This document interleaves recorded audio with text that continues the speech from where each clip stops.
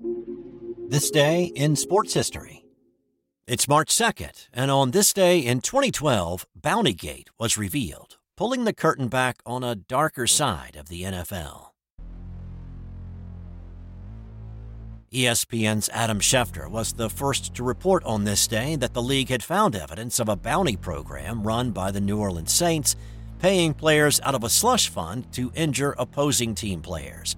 Saints defensive coordinator Greg Williams organized the pool of money with upwards of 27 players involved in the scheme. The program was originally traced back to the 2009 NFC Championship game that involved the Saints and the Minnesota Vikings, but it stretched back even further.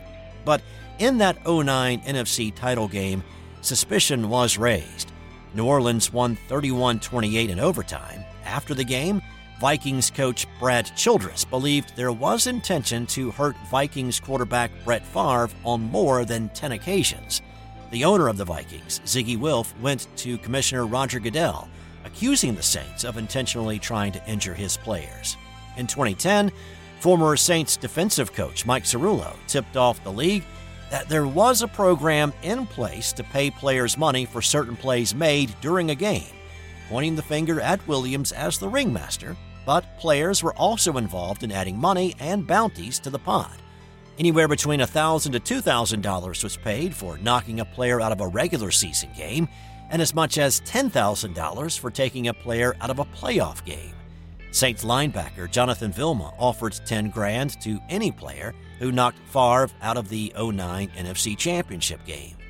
Other players targeted by the Saints between 2009 and 2011 were Carolina Panthers quarterback Cam Newton, Green Bay's Aaron Rodgers, San Francisco's Alex Smith, and Kurt Warner of the Arizona Cardinals in the 2009 playoffs. It wasn't just quarterbacks, though. Key players like receivers and running backs also had bounties on their heads.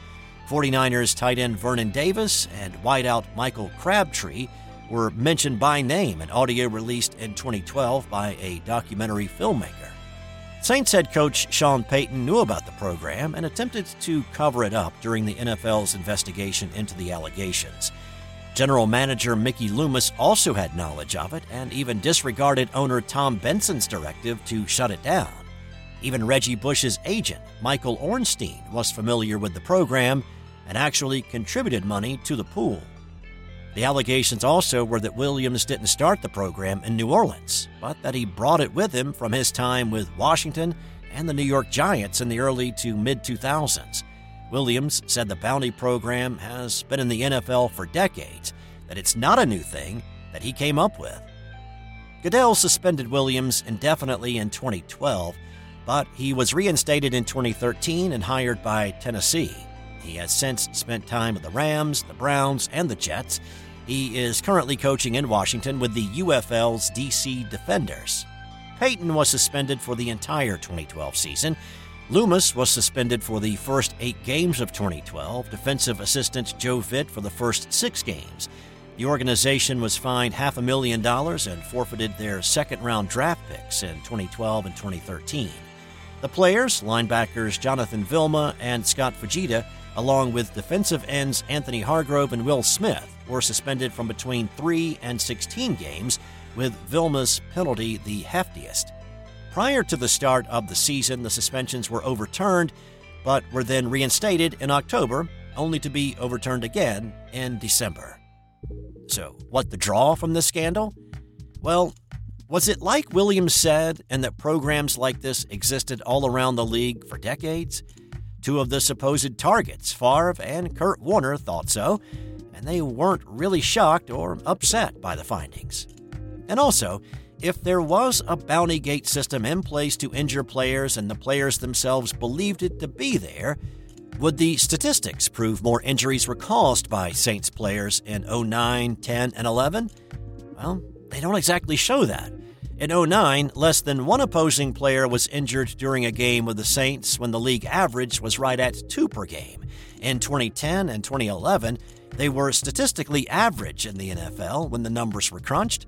So, while maybe not as injurious as initially thought, it was still shocking to learn about this shadowy side of professional football on this date in 2012. Also on this day, in 1974, the 7th-ranked North Carolina Tar Heels erased an 8-point deficit in the final 17 seconds of the game against unranked Duke to tie it and send it into overtime. Walter Davis banked in a 30-foot game-tying shot as time expired in regulation to send it to OT. Now, this was before the three-point shot, obviously, or that long-range prayer would have won it for the Heels. No worries. The Tar Heels won 96-92 in OT.